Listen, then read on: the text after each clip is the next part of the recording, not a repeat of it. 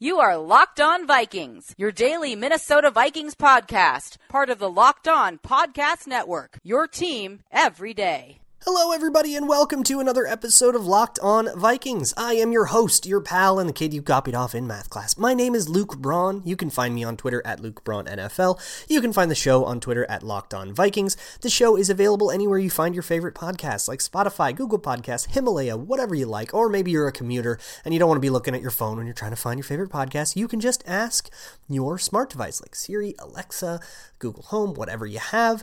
Play podcast Locked On Vikings, and it should take you right to the most recent episode. And today I kind of want to continue the Everson Griffen conversation because, we talked a lot about what his situation was yesterday, but we didn't really talk about what happens if he does go to Atlanta or Seattle or whatever. Where do the Vikings go from here? And to be honest, the Vikings have a lot of potential turnover on their defensive line, and they could be bringing in new faces. So who's out there? What are the options? Let's get into it, and that's going to be the main topic of the day. But first, the Viking of the day, and since it's a defensive line-themed day, the Viking of the day is a Purple People Eater, Carl Eller. And I wanted to talk about Carl Eller because it is still Black History Month, and I think his place in the world of, veteran leadership and of, the leadership among retired players is important and worth highlighting. Of course, he has a legacy as one of the Purple People Eaters, one of the best defensive linemen to ever play the game, and a Ring of Honor, and a Hall of Famer, and all of that stuff. And I could go over his career and stuff, but that story. And I think what's most interesting is what he's done after his time in the league, and how he's kind of been a thorn in the NFL's side. And in a world where we're going through, all of the sports community is kind of going through a labor politics argument. Carl Eller is an interesting figure to look at because he very often is a leading voice, especially for, the retired players and the guys who, as he puts it, built the game from the ground up. In 2011, when, the league and the Players Association signed that CBA to end the lockout that was going on, Carl Eller was one of the leading voices saying that, complaining about the deal that was made. And his gripe was about veterans' health benefits in a world where, CTE and the repeated traumas, not only on the head, but everywhere on the body. Guys are old and decrepit, and, you had guys like Mick Tingelhoff that were dealing with issues. You had guys like, Matt Blair and plenty of others outside of the Vikings organization. And of course, that was the time a few years later, all the Aaron Hernandez stuff went down. And there's, of course, the role that CTE plays in that. So his point kind of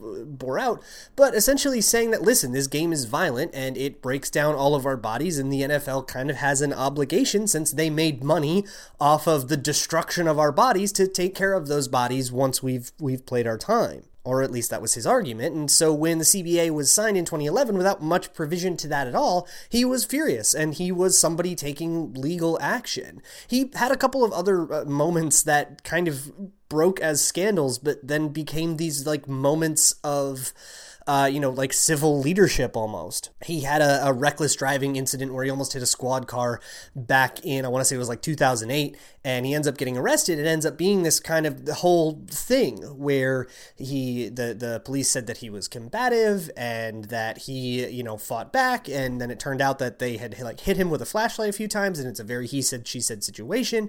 And I don't know how many people would go to court after that.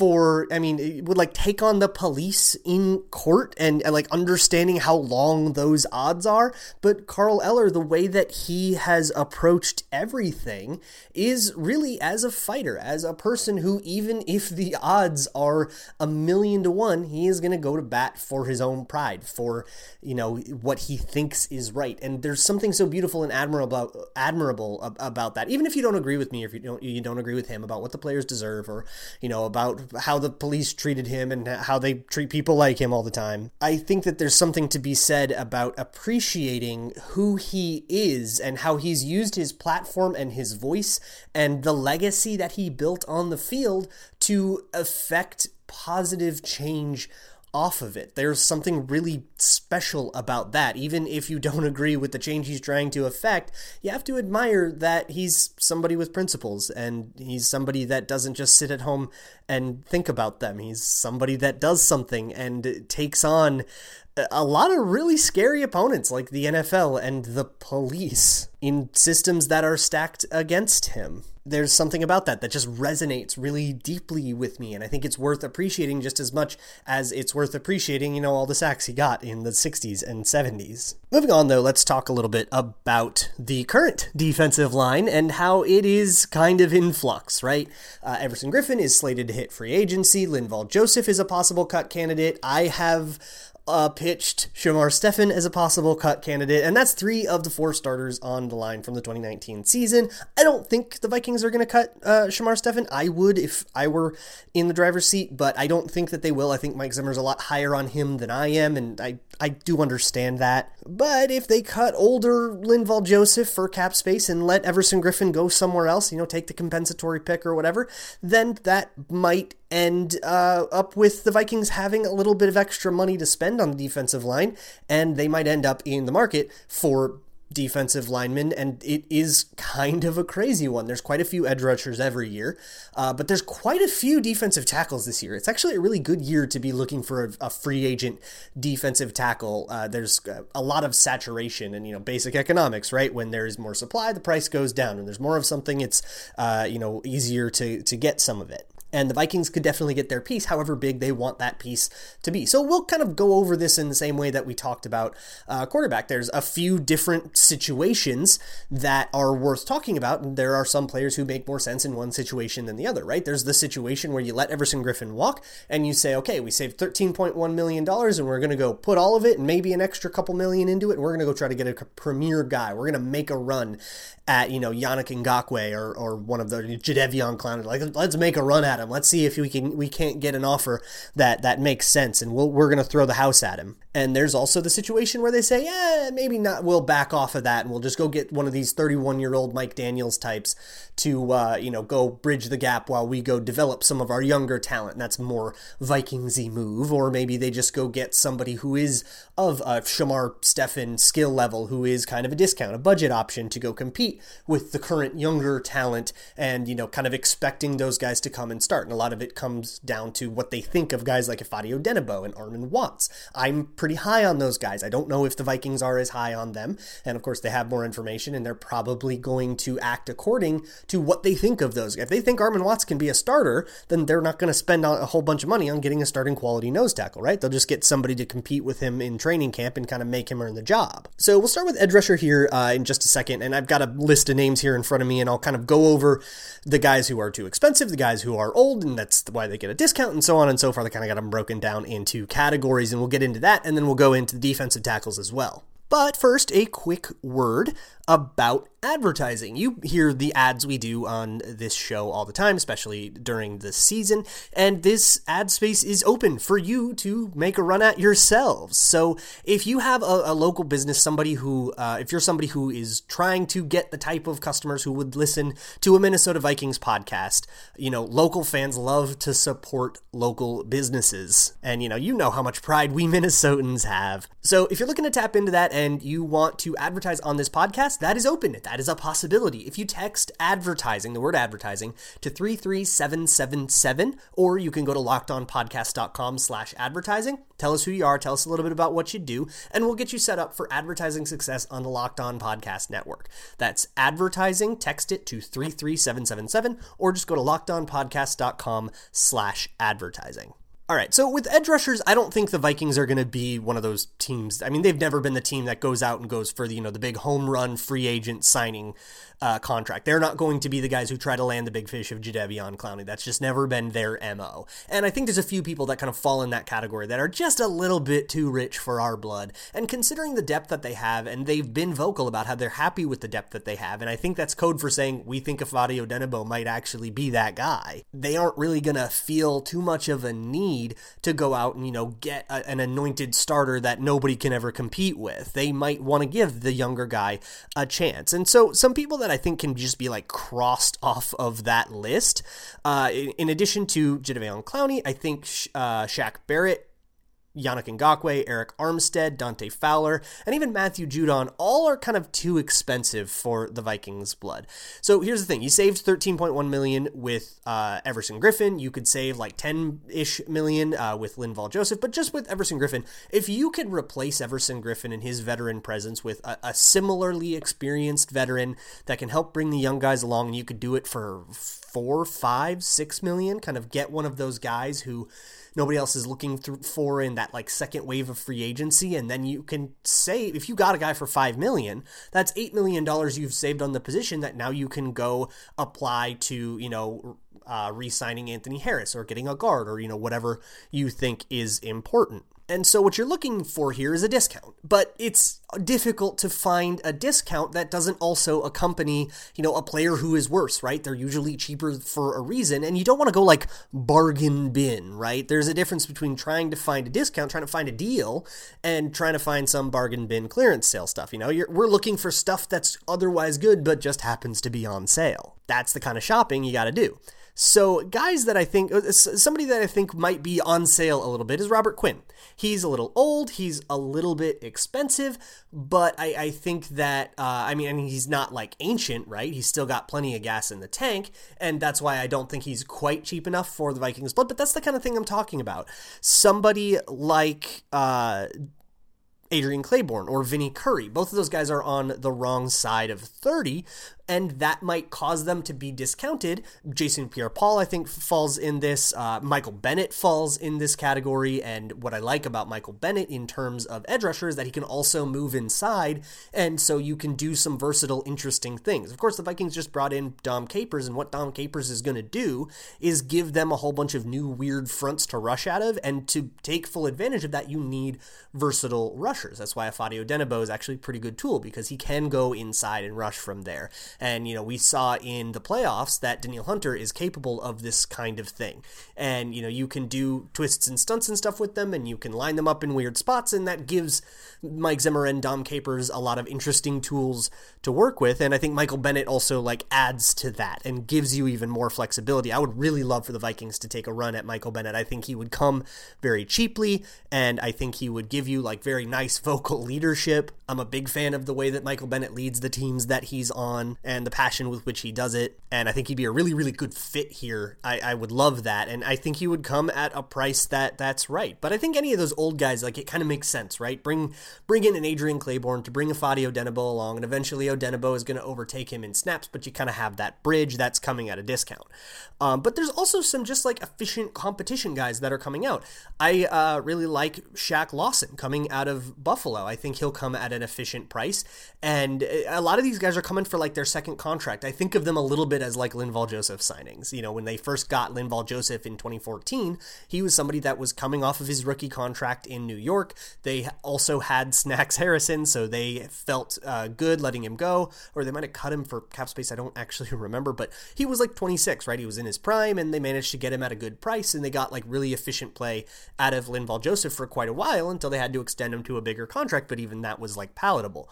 And I think you can chase a similar thing with Carl Nassib, who kind of had a renaissance in Tampa Bay. He had a really good year. Or Emmanuel Ogbah, who had a really good year as a rotational guy in Kansas City, but was buried behind Frank Clark. And, the guys over there, that defensive line was incredible. And so Ogbah didn't quite get the run that you wish he got, and here I think he would be able to, I think that would mean that he's a little bit under the radar, and that would deflate his price a little bit, and you could get a deal on him.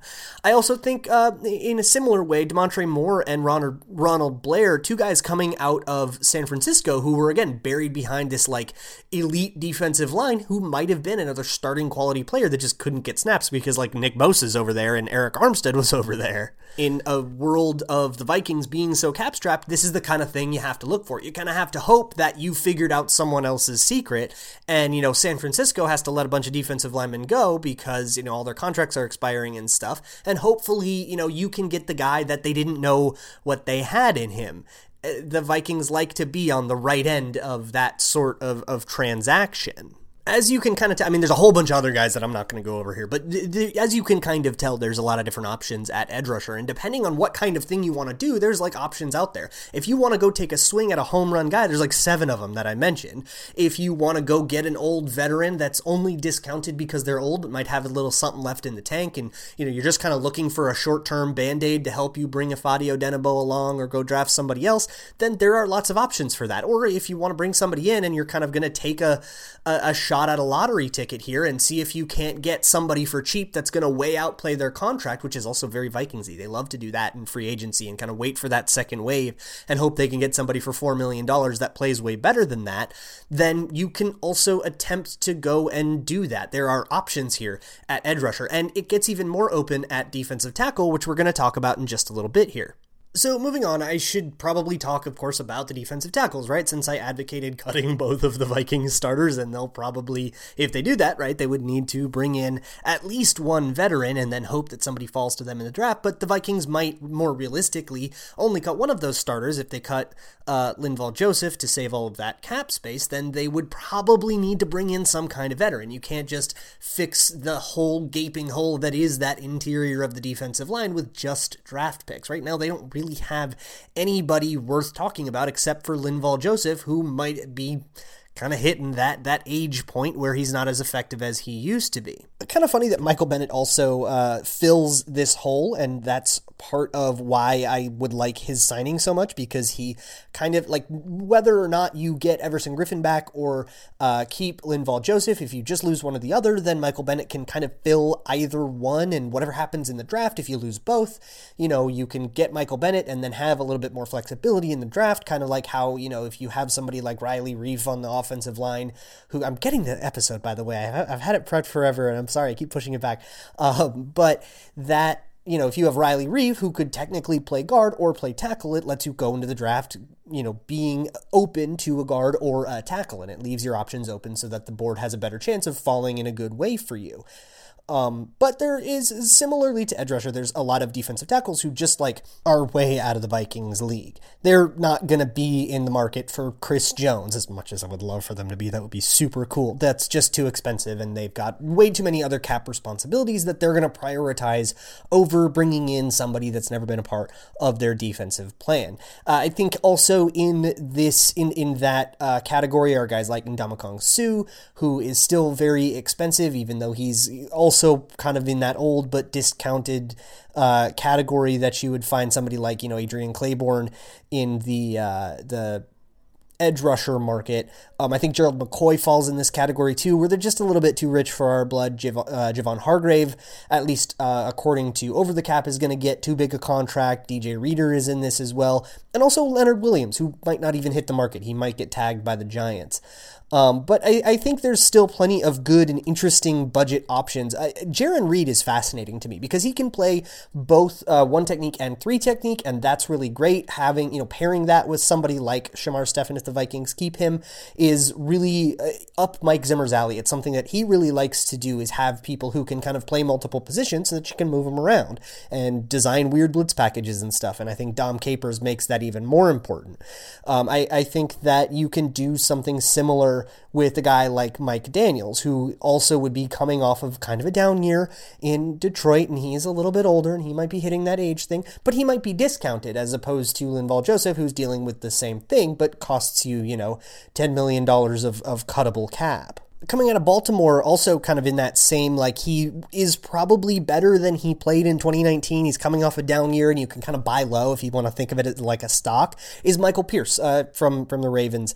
That is another interesting option that, again, would kind of come at that discount that might not actually play out on the field, and that's what you're looking for, right? You're looking for a reason for somebody to cost less that actually won't play out on the field. There are a few pretty efficient options that I really like. I really like Malik Collins, who's coming out of Dallas. It's also Marcel Darius is somebody that is coming off of a down year. He might be a shot. I'm a little bit less excited about that. like the idea of bringing in Andrew Billings to compete, and then you'd probably have to draft somebody, but I like the idea of, like, if you're going to keep Shamar Stephen, bring in Andrew Billings to kind of compete at the nose tackle, draft a 3 technique, and I'm okay with that defensive tackle room alongside Armon Watts. I mentioned Malik Collins, who had a pretty good year in Dallas, I thought, and he might be, one of those kind of secret guys that just buried underneath all of these crazy names like Sue and McCoy and Chris Jones. And I really like Derek Wolfe from Denver. He would come at a really efficient price, and it doesn't really have anything to do with how he played. I always thought he was like a really good player over there in Denver, but if his contract does expire and they do let him go, then, you could see him just get buried underneath all of these other big contracts, and everybody who's looking to shell out big money and get in a big old bidding war is going to be bidding over guys that are, 7 or 8 spots above Derek Wolfe on the priority list. I think Danny Shelton is somebody who is a little underrated. A lot of Sashi Brown picks in this that are like hitting free agency and might end up being like efficient deals. Kind of fun. But I think Danny Shelton, he plays a more like traditional nose tackle role, and that might not be what the Vikings are looking for. I think they're going to be looking for somebody more like Jaron Reed, if they can afford him, or somebody of a similar style that can kind of play multiple positions along the defensive line. Of course, they value that versatility. But ultimately, there's like this, especially with the defensive tackle market, to a lesser degree with the edge rusher market, there's just this big surplus coming into the free agency market right now. We'll see how many of these guys get re-signed. Of course, the combine's going on right now, so a lot of these negotiations are kind of going on in back channels between drills and stuff. And so we'll see more of this news come out, and some of these names might get clicked off the list before the tampering period even begins. But it just looks like there's a lot of players who are going to be available, who are going to take up all the big contracts. There are only so many teams looking to spend a big amount of money on a defensive tackle, and they're going to fight over Chris Jones and Javon Hargrave and maybe Leonard Williams. And so by the time you get down to Mike Daniels and Malik Collins and Derek Wolfe, a lot of the big money will already be spent, and the Vikings will be able to operate in a much more efficient, like, salary cap environment. And I know that their salary cap situation is really strained, but you don't necessarily get out of that without having some efficient contracts. If you can nail one of these guys, if you can say, pick up Ronald Blair, and maybe Ronald Blair is somebody who is, way better than his contract would suggest, and maybe he was just buried underneath a bunch of San Francisco 49ers, and, give him some space to breathe, and he totally thrives, and he's like this breakout superstar, and you got him for really, really cheap. That's the kind of thing that allows you to then shed other expensive stuff elsewhere because you're getting an efficient contract here, and or to support more expensive contracts because you're not spending so much on the edge rusher, even though you're getting good production out of him. And that's, kind of similar to getting production out of somebody on a rookie contract. If you can get somebody on an efficient free agent contract and get production out of them, it allows you to build elsewhere and kind of dig yourself out of the cap hole that they're in right now from just by virtue of having too many veteran players that are good and worth keeping. And I think with the defensive line, you can do that. If you have a budget of $4 or $5 million to spend, I don't think you need to pick up both an edge rusher and a defensive tackle on the free agent market, but I do think it would be irresponsible to go into the draft with gaping holes at both positions. And I know that's really difficult to balance with all the other stuff that was going on. In my original salary cap plan, I had planned to spend like $5 million on Everson Griffen, and that was just kind of a guess on like what the reduced cost would be if you had him take a pay cut. That was before he voided his contract and before it was, confirmed that he was going to go hit the free agent market. But if you're going to spend $5 million on an edge rusher, maybe you want it to be somebody else. Maybe go give $5 million to Michael Bennett, which is more than he made in the last few years. So you probably don't have to spend all that $5 million. But you get what I mean. Maybe go spend the money you were going to give to a lessened Everson Griffen contract and give it to somebody who is a little bit younger and a little bit fresher. Or if you are going to give it to a veteran with maybe a little more versatility, or maybe you do just go back and get Everson Griffen and bring back Linval Joseph and totally run it back. I certainly wouldn't hate it. But there's definitely a lot of options. If you can find the money to spend spend, there are going to be guys to spend it on. And it's just the first part that, of course, is the biggest challenge. And that's what we've talked about a ton on this show. But that is going to do it for this episode of Locked On Vikings. I hope that this opened your eyes to a couple of names that are going to be worth watching here when the free agency flurry kicks up. I definitely found a few that I would genuinely be excited about in the event that, you lose the guys that have been in the job for forever. So I will see you all tomorrow. Again, I'll update you all if there's any combine news or any leaks that come out of the hotel bars in Indianapolis. Until then, in the meantime, you can find me on Twitter at LukeBraunNFL, shows on Twitter at Locked On Vikings. The show's available anywhere you find your favorite podcasts, or just ask your smart device to play podcast Locked On Vikings. I'll see y'all tomorrow, and as always, Skol.